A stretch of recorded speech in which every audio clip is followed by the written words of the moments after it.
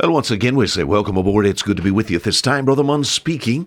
Our program here called A Fisherman's 5-Minute Look at the Book. From the banks of the Bon Secour River, the southernmost part of the state of Alabama, we say welcome aboard.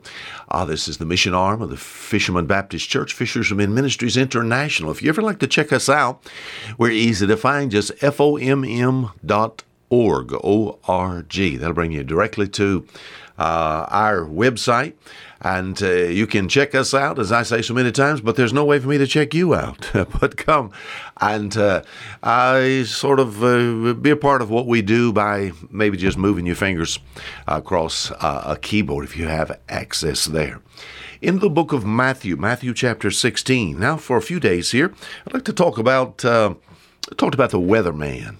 Our weather's unusual around the world. Here in America, there's all kinds of things that is being said. People propagate all types of forecasts. They're forecasting for us, some in the political arena, and I almost have to laugh at that.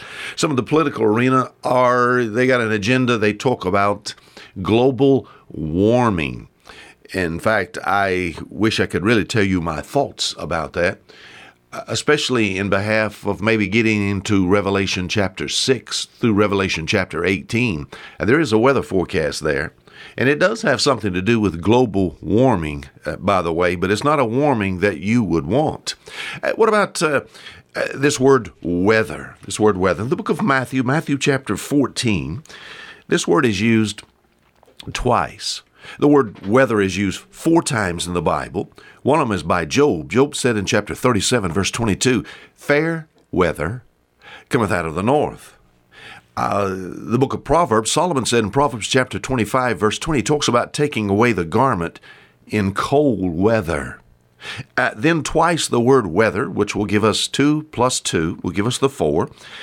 The word weather is used here in Matthew chapter 16. This is the Pharisees also with the Sadducees came, tempting him that he would show them a sign from heaven. He answered and said unto them, when it is evening, ye say, it will be fair weather. Okay, there's our word. It'll be fair weather, for the sky is red. This says in verse 3, in the morning, it'd be foul weather today. There's that word weather again. All right, there's fair weather, foul weather. It said, for the sky is red and lowering. O ye hypocrites, ye can discern the face of the sky, but can ye not discern the signs of the times? Or our text has this word weather twice. And, of course, throughout the Scripture, the weather is alluded to.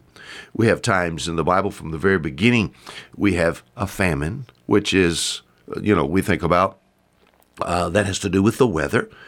Famine, drought, we have floods, you have storms, lightning, thunder, all these things allude to the weather. But here in our text, in the book of Matthew chapter 16, the rabbinical schools in Christ's day made a point of teaching what we would call weather lore.